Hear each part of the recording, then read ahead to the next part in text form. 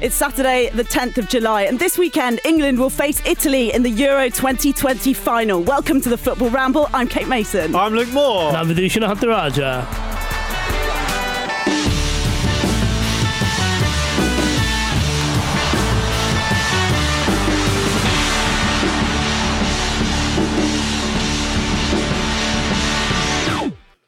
Smiley.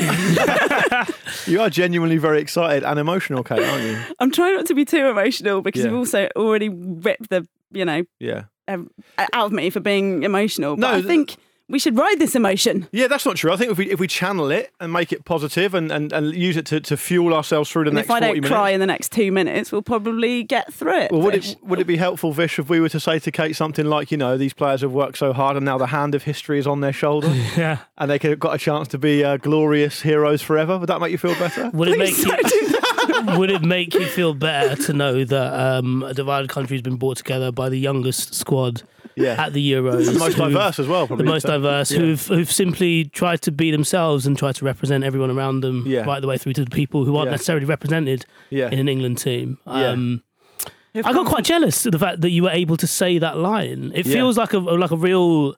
I don't know, not just a responsibility, but also a privilege to be able to say that, to be able to present and open into something that shows the gravity of this weekend. Yeah, it's absolutely. So fuck nuts. you for doing that. I wanted to. Before the tournament, Kate, you asked me. I don't know if you remember before we came in, and obviously haven't got there yet. Still got one hurdle to get over, obviously. But before the tournament, we sat out there, and you said to me, "Do you think England will win the Euros?" And I said no, and you looked quite offended. You were like, "Well, why not?" I was like, "Well, I just don't know if they will." And now I can't change that opinion because I didn't think they were going to come through into the tournament, but now they are, firmly part of that conversation, and it's an amazing thing, and it's something we should cherish and really enjoy. Yeah, I think I've had the strange experience of the whole way through saying England are going to win the tournament. But you've willed it into existence. But I'm more powerful than I could have possibly imagined. Yeah, it's all about me, guys. Which, can I just make absolutely clear? It's terrible news for the rest of us. But actually feeling as though we're going to lose every single game due to anxiety, I guess, not due to reality. But as we talk through the show, as we've gone on through the tournament and through all of the games and started to see what this team looks like and started to see how each, there have been criticisms of Gareth Southgate across Europe, but also in this country about being boring and playing boring football. I think by this stage, no one gives a shit whether the football is boring or not. The fact is he's taken each game and he's looked at it on its merits and he's worked towards it and he's made... I know people have argued about the decision to, for example, put Jack Grealish on and take him off again. Might have seemed a bit niggly, but the fact was that's a baller decision from Gareth Southgate. Yeah, and it's a team game, right? So that's the thing that's regularly forgotten when you cover football and when you watch football so much, that it's so much about the individual. People idolise individual players. They idolise individual moments, goals, saves, pieces of skill, and they're all centred around the individual. But and it even comes into play when you talk about who should win the Ballon d'Or, who should win the Player of the Year. A lot of the conversation we have about a team sport is about individual people, but it is a team sport, and Gareth Southgate knows that, and that's why he's been able to make the decisions he's made. And to paraphrase Andy from yesterday, nothing wins a conversation or an argument more than a result, right? And that gives you the credit in the bank that you need. Yeah, and I don't think anyone with a firm grounding on on planet Earth would say that they found the Germany game boring. They probably wouldn't say that they found the Ukraine game boring or the Denmark game boring. I think we're at a point now where we don't need to entertain people who want to cast aspersions on a style of football or a way of being already, because England are in the final. They have entertained. They've done it with a quite exciting group of players. The Grealish example is a great one because I thought it was pretty smart, actually. You brought on a guy to open up the game, and then then you wanted to close up the game, so you take him off. I totally appreciate the fact that he could have, still fulfilled that role, but I think the only people that matter are Southgate and Grealish in this instance. And Grealish, when Southgate went up to him to basically say sorry for doing that, he said, "Gaffer, I don't care, we're in the final." Yeah. And that ultimately is the most important thing, yeah. And you can make such a big argument as well that it's the self-effacing nature of Gareth Southgate, because all of this stuff around 96 and this idea of redemption, how it's been covered really beautifully, and in a way it's great that we can move on from that. But he's never try to make it about himself, Gareth Southgate. He's been all of these things that we've talked about many times now, the modesty, being humble, talking about the team, having this idea of the unity and what it all means to be an England player. And I think it was under him that they introduced like squad numbers. So as in every single person who plays for England knows which number player they are in the history of English football. Yeah, that's right. Men's and women's, they're doing that. And that's part of how he pieces together this idea. Yeah, we talked a number of times, they won't instinctively know what happened in the 90s. Why need they? But they need to learn about it because I think you've said before, Luke, because they need to understand what it means as to be a part of a collective. Well, there's a big tradition in lots of other successful, not lots of other, but a few select successful sport teams, of which the All Blacks is certainly the one at the front and centre of it, where the idea is that you understand what it means to take that shirt and the idea is you leave it in a better place that you found it in. So if you disgrace it in some way or you behave in a way that's not befitting of what it means to represent the country or represent that team, you just don't get considered. I mean, the New Zealanders call it in a very kind of pithy way the no dickheads rule, right? But what it means is you can be a really talented player, but if you can't conduct yourself properly, you're not going to be considered for selection. So I'm not suggesting that England go over the top and kind of copy exactly what everyone else, what the All Blacks are doing. But what I do think is really interesting is when you set it in context against what's come before. I've got no particular motivation or interest in criticising earlier generations of England players, but it's clear that they were not plugged into what it means to be an England team the way this generation of players is. And I don't want to overplay it because I do think that there's a lot of really good, talented players in this squad, and we've got a really good generation of talent. Particularly the depth on the bench, for example, is absolutely unbelievable. But clearly they've all bought into it. Clearly, I've spoken to people throughout this tournament who otherwise aren't really interested in football, but have perhaps maybe caught an interview with Calvin Phillips or a Declan Rice or a Mason Mount and been like, God, they're so nice. They seem like such nice young lads, and they're really proud of them. And it's the same with Saka. He's obviously hugely popular and rightly so. Sterling's carried himself and conducted himself brilliantly. That Players' Tribune article as well. From Gareth Southgate. From Southgate, from Sterling, from that thing that Shearer wrote about Southgate and the Athletic. All these things play into the whole. And I think before we get ahead of ourselves, obviously England haven't actually won anything yet. But that's, in a way, that's kind of the point. Yeah, the point is, I don't really think anyone will blame them or be disappointed. Well, they'll be disappointed, but they won't be angry, let's say, if England don't win tomorrow night, because they'll say, look, what we've achieved and how they've done what they've done is an amazing thing. So I think there's some other things that play into it as well, which maybe we haven't got time to go into in great depth. But if you look at what happened throughout the 90s and the kind of the kind of circulation war among the tabloid press, the lack of the internet, the lack of a direct platform for normal people, all that played into the terrible atmosphere around the England team because the newspapers were out to get them, in my opinion, and all the rest of it. That's kind of been broken down now. And it's not, you can't really behave like that as a media anymore. But then again, Southgate's taken the initiative on that as well, made it very open, did so famously in World Cup 2018, got access to all the players, didn't infantilise them, didn't protect them, just said, look, go out and be yourselves. So it's been a very, very well-conducted, well-directed operation, really, since Southgate's taken over. And we should all be very proud of that because they've become a team that are representative, as Vish says, of all of us, and we're very proud to have them. And the point is, of course, that's leadership. Absolutely. Enabling people to flourish. We've had talent in many previous England generations, and the fact that these guys, all of them, seem to be able to show themselves for what they are is key to them having a place in the team. I mean, Steve Holland just said Conor Cody is his man of the tournament because of the way he's conducted himself in the dressing room. Now, you could see that as a slightly patronising thing, but I think probably based on what we've seen in the team, that's sincere, Vish. Yeah, definitely. Just to jump off Luke's point there, one of the things I find really interesting when you talk to former England players, and I suppose I mean specifically people from that golden generation, so, Lampard, Gerrard, Ashley Cole, people like that. One of the things that they talk quite openly about, and this is also reflected in players around their time as well who played for England, is that they wasted it. It's that they wasted the opportunity of doing something proper in an England team because they're a bit too invested in, I suppose, the club game, but also like facets of what they were as club men. And it is interesting that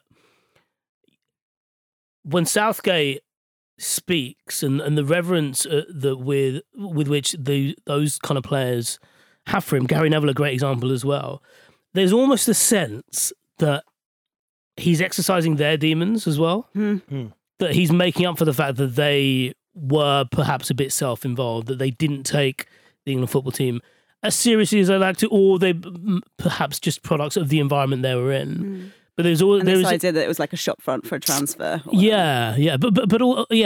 it was just the. Sometimes it felt like it was like an inconvenience to them. Yeah, massively so. Yeah. But it was just, I don't know, something about it feels a bit more. It feels so top down. It feels like, for example, Mason Mount getting that little girl's shirt right the way up. But what you're talking about, Vish, sorry to interrupt, what you're actually talking about here, I think, is a kind of insertion of a culture into a squad, into a group of players. The idea being that the tie between or the link between the England football team and the culture of what it actually represents has been restored, is what you're talking about. Yeah. These things all fit into the idea of what actually, if we're trying to be, maybe it's a bit self-aggrandizing, I hope not, but what we're trying to talk about is things like the idea of old-fashioned kind of fair play or being inclusive, all these kind of things that we'd like to aspire to be, certainly here, that maybe has been broken down in the last however many years in this country, according to a lot of people. It's not a coincidence that Southgate's implanted that, and now it seems to be permeating through the whole thing. But he had to persuade, effectively, we're saying as well, having come from that, the culture that existed there, is he had to implant and he had to remind everybody that this is the biggest fucking privilege there is to play for England. And the fact, you talk about it being separate from the people, like the people watching, like that for me, I remember watching it when I was much younger, was the thing that I found kind of a bit disgusting about the England team. It's like, these fucking people, how can they not think this is the biggest... in the 70s, they didn't qualify for any World Cup. Yeah, thanks, mate. But how can they, for any person, being female, it wasn't even, this isn't even a thing I could hope to have. But for any person, any little boy, any kid watching that, to see some people being at what most people in this country would consider to be at the pinnacle of their sport, just disrespecting it. It was just... That's what Southgate said, didn't he? What you achieve at England, if you achieve something, will be far bigger than anything you can achieve at your club, right? And that's actually kind of an interesting point for the obvious reason, but also because these players are so good that they will win Premier League titles. They will win Champions League titles. I mean, they already have in many cases. A lot of the squad will have competed against each other in the Champions League final this season. But actually, you're not going to be remembered in the country of your birth or your adopted nation, whatever it may be, for anything like what you will be if you can succeed with England, just purely because you've got a little bit of a touch, because the context is so poor that England have been so poor in the past that actually we're already talking about it like it's an amazing achievement. They haven't won anything yet. It is an amazing achievement. But they've got a game tomorrow night. They have to play a game tomorrow night. And watching at the end of, let's have a little glance at the semi-finals, because I know we haven't been in a room together since the semis, which Vish was at both of them. You and I, Luke, were at just the England one. I was at the England one, yeah. Vish was on the old ticket to ride to all of them, weren't you? No, it was the gravy train with biscuit wheels. You wait for exemption letter. Here we go. Yeah. Waving that. Just got this. Whatever. Sefrin, mate, how are you, old slag? Does he write the articles? He gives the articles.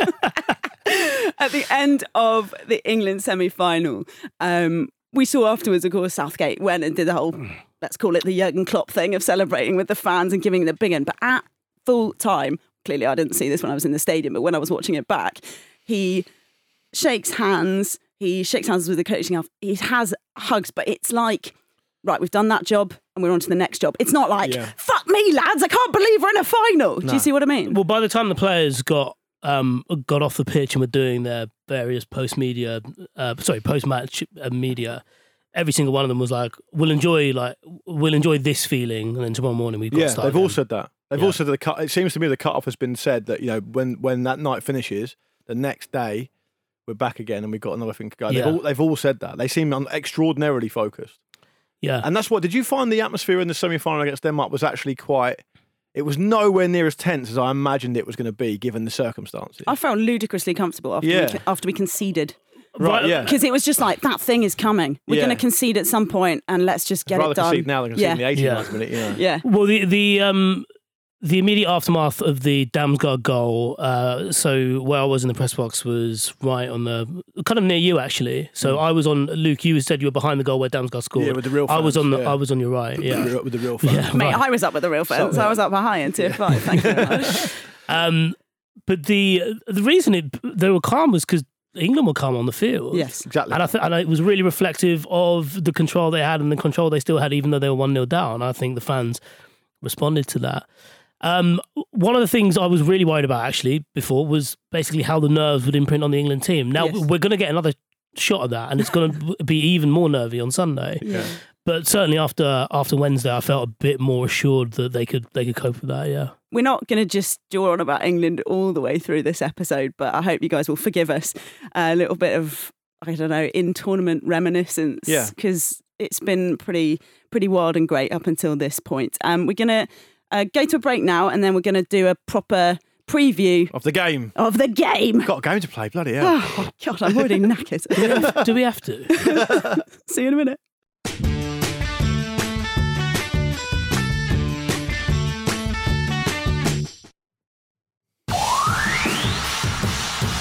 Hi, I'm Danny Welbeck, and you're listening to the Football Ramble. Oh, thanks, Danny. Welcome back to the Football Ramble with me, Vish and Luke, with you today. Let's get to some emails now.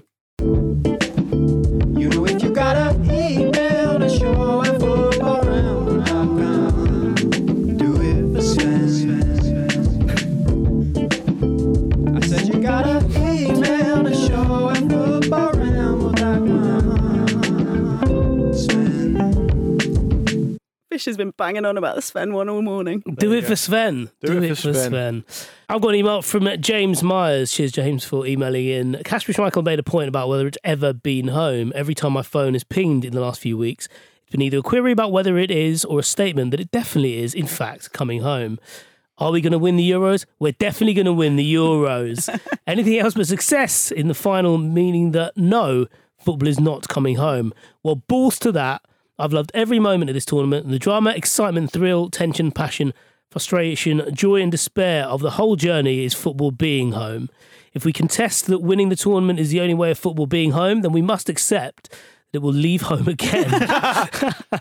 To me, the journey is home, even when that means losing in a penalty shootout, followed by 30 years of anguish and attempted atonement. That may be our identity as an England fan, just as much as a Brazilian might identify as a perennial champion, or a minnow might agonise over a missed qualification. I'll be screaming at the TV with my friends and family like everyone else on Sunday, desperate for Southgate soldiers to take that final step. But win or lose, football is home. It's always been here. Very nice. What a nice bit message and email from James. I do love that sentiment because it's been quite interesting, the number of England fans who've got in touch with me over things that I've done and said that one of the things they've really enjoyed about the tournament is being able to just watch football with people again. Yeah, of course. That's just the simplicity of that. Yeah, Absolutely. And obviously with people double vax, more people are watching it with their older family members as well. It's Exactly. been a beautiful time. It has very much been a beautiful time. I think we'll remember this tournament, whatever happens on Sunday night for sure. Zach Smith's also been in touch. Hello to you, Zach. He says, I'd just like the Ramble to know that I managed to crash my motorbike this morning Shit. while listening to Wednesday's Football Ramble, just as Kate admitted to not having her lucky England shirt. Is this her fault? Because it certainly seems like it. Oh, Zach, I'm so sorry. I hope you're all right, by the way. Is there more? He's emailed in. Yeah, So, okay. I mean, yeah. Still with us. Stephanie still got both of his hands. They've got Wi-Fi at the hospital. Well, he's definitely got one of his hands. Yeah. Oh my God, Zach, I'm really sorry. What I should say is that I wore both. Because this was I was trying to decide whether to wear, because I bought this England away shirt and then I had my lucky shirt. Yeah. So Your lucky shirt that's also an England shirt? Yes, correct. Right. Oh, You wow. wore both on the train and you were really hot, right? Yeah, I wore Yeah, both. okay. Well, I felt like, it's a small sacrifice to make for Yeah. Southgate's England. It definitely made a difference, for sure. We're in the final. Exactly. That's what I'm saying. Don't look at me like I'm being sarcastic. Yeah, it's great. Aggregate marginal gains. Everything counts. Those are You put an extra shirt on, a breeze goes through London, turns into a hurricane. Yeah. And then Sterling falls over. Yeah, we get a pen. Genius. We get a pen. so involved. Was fouled. Fall over, was fouled. Yeah, I don't What are know you doing, man? who's this guy. Yeah. Is he coming? Don't show any weakness. I'm playing both sides. If they see a chink in the armour, Danish the whole thing will go stooge. down. Yeah. Italian stooge. Yeah. Email us show@footballramble.com. Tweet us @footballramble. Thanks to Zach and James for those lovely bits of sentiment on the eve of the final. Crashing a motorbike. What a lovely sentiment. Lovely sentiment. That's my fault. yeah. Great. So look, let's talk about it then. Let's stop beating around the bush anxiously and actually dig into what this is likely to look like. Yeah. Did you just do, what was that, a mic drop? No, I didn't do a mic drop. I got really scared about where you were taking that metaphor. But Yeah. go on, please. Are you making a bush gag? No, you were making a bush I'm not gag. making any gag. Right, we're in the bush. Come on, where are we going? We're Homer Simpson backing into the book. Let's talk about it. Southgate said these are the two best teams in the tournament who are going head to head in the final.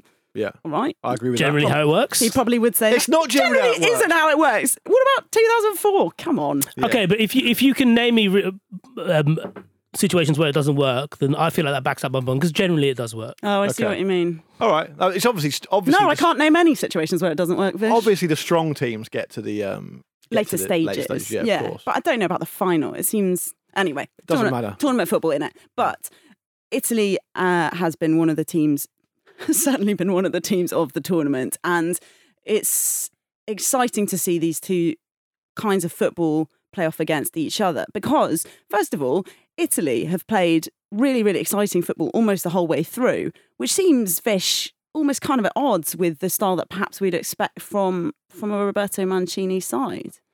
Yeah, but do you not think we've gone through that reckoning and come out the other end, where we accept that this is that Italy? Because I was at I was in Munich for the Belgium quarterfinal, and I thought it was really interesting because I think Belgium were playing a different Italy. I think they were playing that Italy. The old Italy. Yeah, because when they almost snatched at what chances they had without realising that actually you get quite a few chances from this Italian side, because if you think of the way that midfield three play, they're trying to be as efficient as possible and get the ball to their outlets on the out wide and obviously Immobile up top.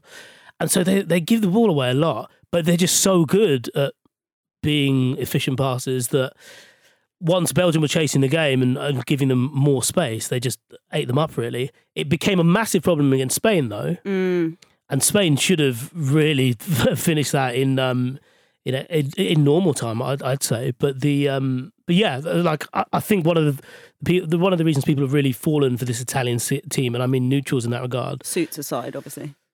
So yes, suits aside, Singing aside. yeah, Chiellini's sort of punch drunk style of jawlines aside, yeah, jawlines of course. aside. But it's because they play an exciting brand of football that I don't think any of us expected coming into this tournament from anyone, really. Yeah. And least of all from them. So I think you go into this game, we're going to focus on this game itself tomorrow night.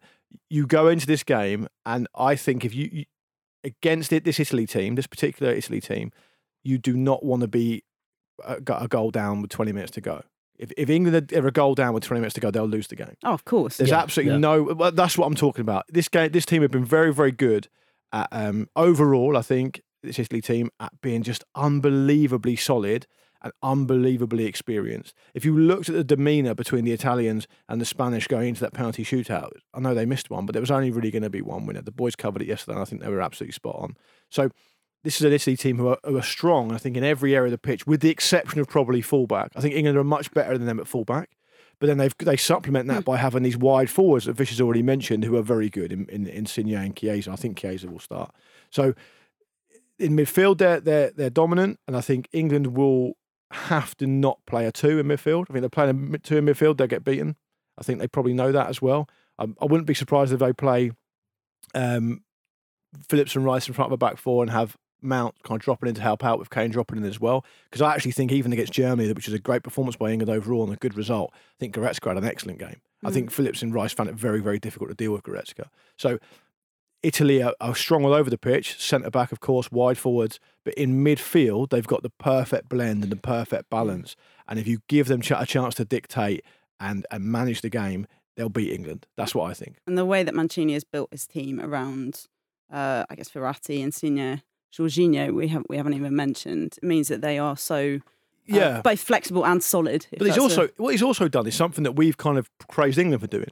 He's restored faith and positivity into an Italy team that have missed out on World Cup qualification under an underqualified, almost a bit embarrassing manager.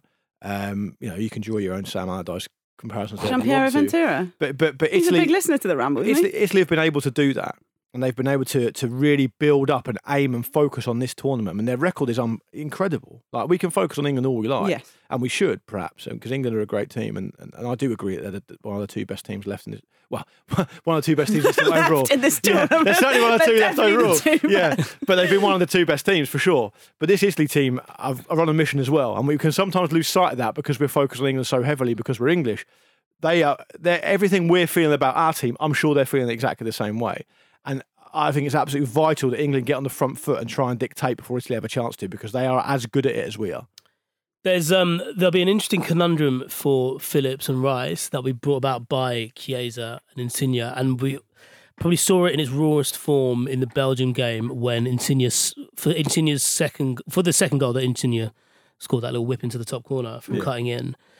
He rinsed Yuri Tielemans because Tielemans was on did but rinse him. Tielemans was on a yellow Yes. card. Yeah. And so, Which so a couldn't- dodgy yellow in some respects. Sure, Yeah. but basically they offer a threat not just to the fullbacks but to the two sit in front of they will offer a threat to Rice and Phillips. So it'll be really interesting to see how so far actually both of them have been very smart in the way that they've approached winning the ball back and also fouling. So Phillips has committed the most fouls for England by Right. some distance. Hasn't he covered the most distance as well? Yeah, he has. Although, funnily enough, there's two players in the whole tournament who've covered more distance than Calvin Phillips. Pedri? Pedri's number one. Yeah. Very good. Number two, Don't know. Jorginho. Right, okay. Not something you'd associate with him, is No. it? No. But No. he's played 40 minutes more and he's run 5k more, I think. But Okay, it's right. still pretty impressive. But yeah, so what are you going to... So Phillips has committed the most fouls. He's only received one yellow card. Mm. So it'd be really interesting to see how he... I know, Declan Rice had that game against Germany where he was able to play for 80 minutes or something with one yellow card. So obviously, discipline-wise, and also knowing how to make the right kind of fouls and make them look a bit more passable is in itself a talent. That's what you get As- from the as Yorkshire is. Pirlo, isn't it? Yeah, That's what exactly. you get. Do you think they mind us calling him the Yorkshire Pirlo? Do you think it's a bit like when we put pineapple on their pizza? I don't give a shit. Or when we crack, care if they it'd be mind like or not. it'd be like that TikTok of the Italian man getting angry when his partner breaks the remember- spaghetti in half. Yeah, I remember doing it on the Constant episode with James Horncastle once, and he was saying that a lot of midfielders grew up in Italy, they grew up idolising Steven Gerrard, this Roy of the Rovers, all over the pitch Right, kind yeah. of thing, because they were all brought up to be so tactically disciplined. They really kind of lusted after the idea of having all this freedom to go wherever they want on the pitch. So it's quite funny how like you always Yeah, kind of crave yeah. what you're not able to have. We love the fact that Phillips is like he is. We call him the Yorkshire Pirlo because we love Pirlo, because we've Yeah. seen him, and the love for Pirlo was incredible, particularly towards the end of his retirement. But they apparently, correct me if I'm wrong, anyone listening, but they had idolised the type of midfielder that Steven Gerrard was. So I think that cultural exchange of what you don't have is quite interesting. Something else I'm really looking forward to, with my hands covering my face, obviously, is the battle between Harry Kane, Chiellini and Bonucci. Apart from the fact that they seem to be able to read each other's minds, perhaps because they're going on holiday Together. together. I don't mean with Harry Kane. Yeah. Can you Yeah. imagine? After, Well, depends who wins. after Yeah. the final. Calm down. Yeah. They seem to be able to read each other so well. And this is probably going to be key to what England are able to make out of this final. But I mean, Harry Kane, of course, we've seen not only is he getting free in the box, but this deeper role and the bloody passes that he's been able to make to Saka, to Sterling as well. Yeah, it's interesting because you look at how the problems they seem to have with Spain playing that false nine in the semi. Because what you have with those players is they're brilliant when someone goes up against them and the game's in front of them. If Chiellini and Bonucci, it's remarkable for me because they're brilliant, both of them, but they would be even more brilliant if it was like 25 years ago when teams played two up front and they would have a real battle with them. And it's incredible really to think of how highly they'd have been rated then, but then the Italian way of defending can be a little bit more reading of the game, a little bit more classy than your kind of muck and nettles that perhaps we're used to here. But the point I was going to make is that those two defenders are fantastic, but they are two defenders that you want to make sure you attack them in a certain way. So you talk about Kane going up against them. Kane dropping off will give them problems depending on what happens with Italy's midfield. But actually what you want is your super dynamic, quick, wide forwards to be taking them into areas they don't want to go. So if you can break quickly and Emerson or Di Lorenzo's up the pitch, you can bring Chiellini or Bonucci into a wide area, or you can somehow get them turning back towards their own goal. Those type of defenders don't want to be running back towards their own goal. That's the last thing they want to be doing. It's going to be amazing to have two centre-backs on the pitch, less mobile than Harry Maguire. I'm going to enjoy that. I'm not hearing any words against. He's been amazing. He's been amazing. He's I'm been being cruel. incredible, He's been one of the stand-up players at the tournament. But And his head is fucking massive. it is.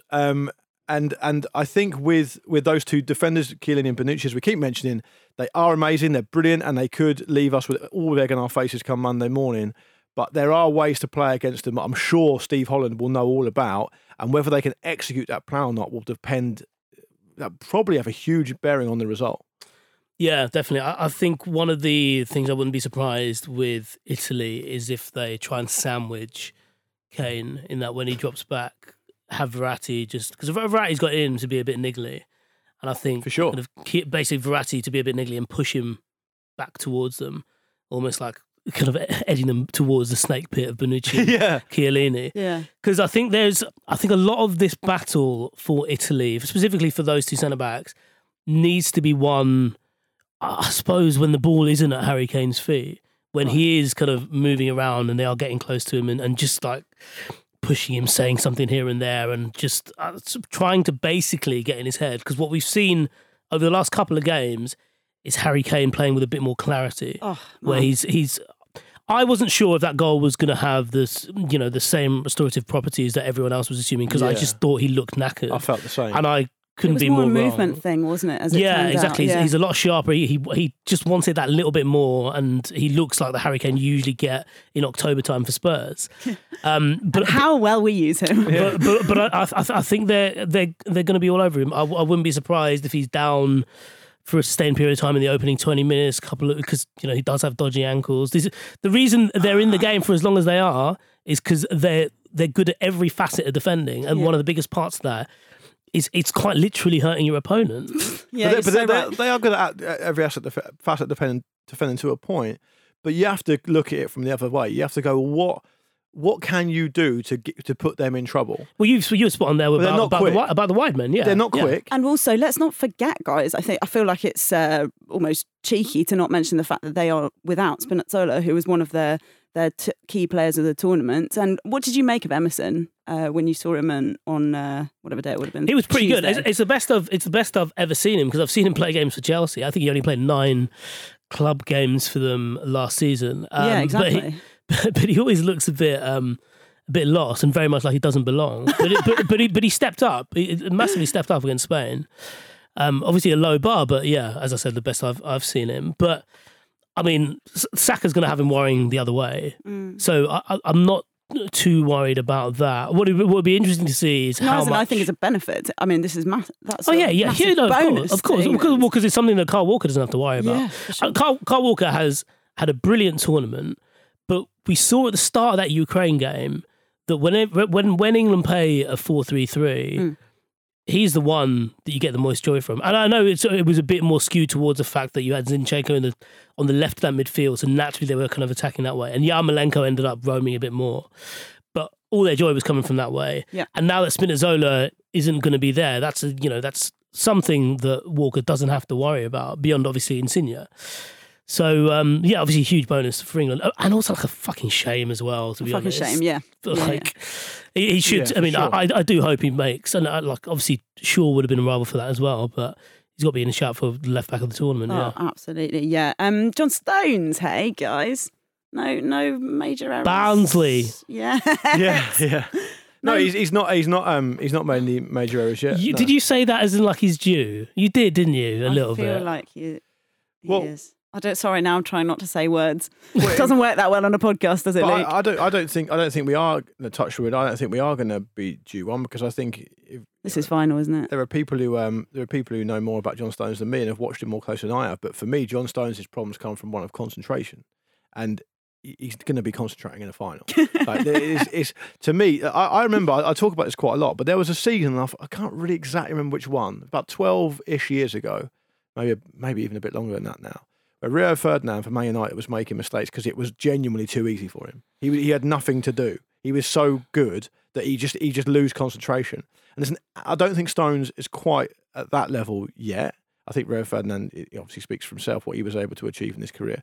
But Stones is certainly as talented as Rio Ferdinand, and I do think there's an aspect of that in his game. And I think what Maguire's done really well is play brilliantly, as we've all agreed, but he's also been able to keep an eye on Stones. And I think with Walker in that back line as well, he's very vocal and very experienced. I don't think it's necessarily something to be worried about, famous last words and all that. But I also think that this back line that we've got, and as well as these holding midfielders, they are actually very well used to defending against forwards like Immobile and against Chiesa and Insigne. So for me, it comes down to quite a basic thing, which is get on the front foot, set the tempo early, be positive, do whatever you can to kind of set the agenda. Because I do think, and I've said this already, I do think if you go a goal behind against Italy, it's very, very tough. Despite what happened with Spain, obviously Italy eventually came through that game. Yeah.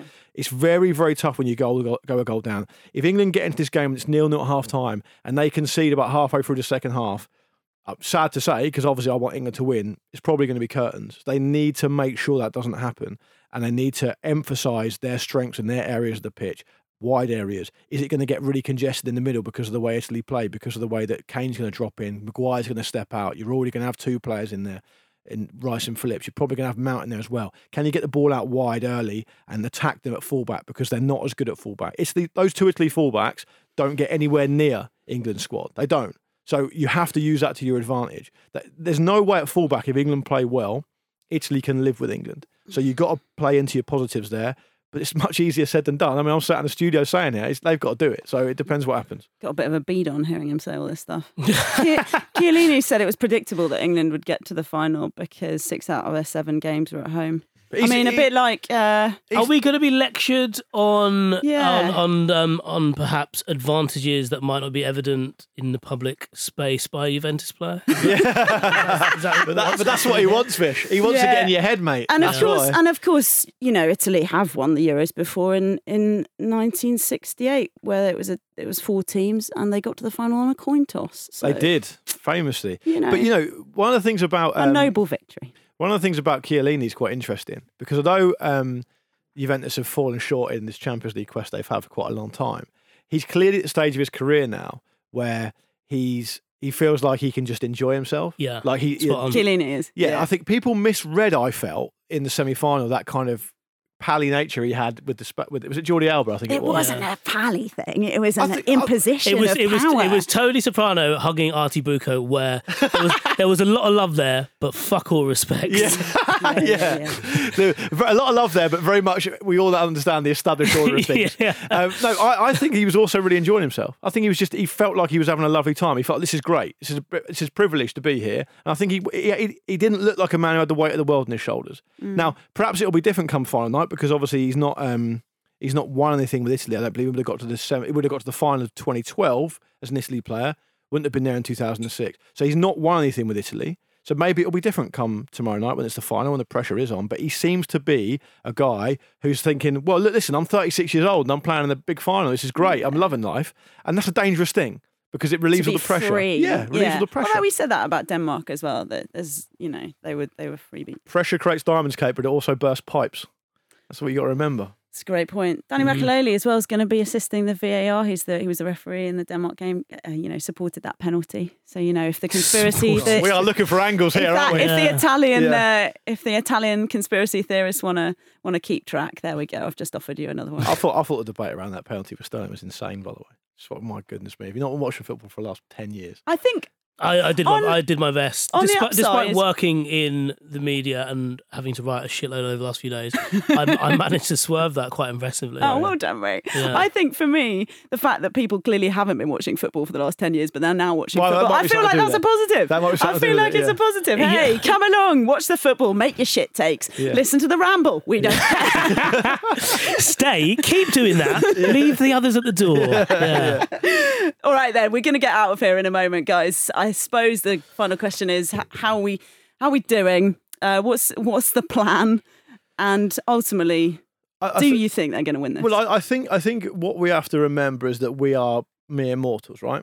These guys train for this. It's a big moment for them, but they'll have learned how to own it. They'd have played in big finals before. Yes, I do believe this is bigger than something they would have played in before, but it's bigger for the Italy players as well. We talked about this earlier. We said, they have all the stuff we talk about destiny and how long it's been since we won stuff. Italy will be having their versions of that conversation themselves. It's going to come down to who executes best on the day, but ultimately they'll have planned for this. They'll have a game plan. They've changed their game plan accordingly whenever they've needed to meet a new challenge throughout this tournament. And it comes down to one game. You can't predict accurately what's going to happen because something could happen in the first minute. It changes the whole thing and your plans are out the window. They just need to play the game, not the occasion. They need to get out there and do their best. And I think we're proud of them anyway, Kate. We already said that. So proud of them, yeah. I think Jim or someone said, as weird as it is to be proud of a whole load of young lads we don't know. Yeah, spot on. It's, I think just even the fact that tomorrow is happening at all is a bit of a joy. Like personally, I don't expect it anytime soon, and the fact that it's crept up on us after the last 18 months that all the world has struggled with has been, I don't know. This doesn't feel like a release of like societal ills, but it does feel like a sense of a reward for something I'm not really sure, to be honest. Because like I said on the live stream yesterday that like part of my job is like coping incessantly with imposter syndrome, and over the last month it's felt like I felt more like a competition winner, but for a competition that I entered and wanted to win. And so like, I couldn't give a shit now. So I'll be working tomorrow and it will be a joy, and then whatever happens I'll sit back and think we were there and we did something, and we might not have won it, who knows how it play out, but we did something important. I would say, I think it was Bobby Robson that said, you should go out there when you play football and aim to enjoy it as much as you can. But remember, you'll always enjoy it more if you win. And that's what we got to try and do. You're absolutely right, Luke. That said, in most of the games right up until the semi-final, I didn't really enjoy it at all because I was just so nervous in the build-up. Whereas for this time, it may just be because we're recording this today, the final's not tomorrow, but I feel the same on the semi-final. Just thought, competition winner, this is a joy. To watch your team playing in this kind of a game. It's great. After all this time. What a privilege. And you were on it from the start. You said from the start that they were going to win it, and we did ridicule you, didn't we? Mate, to be fair, whatever you'd have said, we would have ridiculed you anyway. That's just it was how more works, blind faith than any kind of planning from Mason. No, showed her working out. Hey, but there was clearly, I'm an England fan, but I wasn't saying it every bloody tournament. Unfortunately, it's not on record. But yeah, I wasn't saying it every tournament, and I felt as though I've gone big on this throughout all of the shows that we've been doing. This thing about the culture, I think, is something that Philip Lahm wrote in The Guardian about how this is something that Mancini and Southgate both share. They've been statesmen, they've brought together their teams, they've created a culture where people care for each other and they're looking out for each other, and they're a proper fucking team. And that, I think, is the difference. And normally, whoever's got the best team is the one that wins big tournaments like this. Okay, give me a whole load of caveats, Fish, but that is what I believe in, and that's why I love this England team so much. And frankly, if we don't win, it's a good warm up for the Women's Euros next summer. Yeah. Enjoy it, everybody. We haven't got a show tomorrow because everyone needs to lie down, and I think we're back on Monday. We're so excited for this one. Marcus Lucan. I'm turning up if we win the final. You turn up if you want. I'm going to just turn up, I think. But anyway, it says on here that Marcus Lucan Fish will be back on Monday to react to the final. I really hope you guys enjoy it. Thanks for, sitting here together. It's so fucking wicked that we felt a bit like therapy, didn't it? It really did. It's just like, just get it out. It's so wicked that we get to do this, Luke. Yes, great. And I'm excited. Hope you enjoy it. Yeah, I will. I'll do my very best to enjoy it, and whatever happens, we'll be back on Monday to talk about it and be proud of the team. So yeah, looking forward to it. Look forward to seeing what you write, Vish. Cheers. I might go and get tanked actually because I don't think I can sleep tonight. I'll see you there. Thanks for listening to the Football Ramble. Come on, England.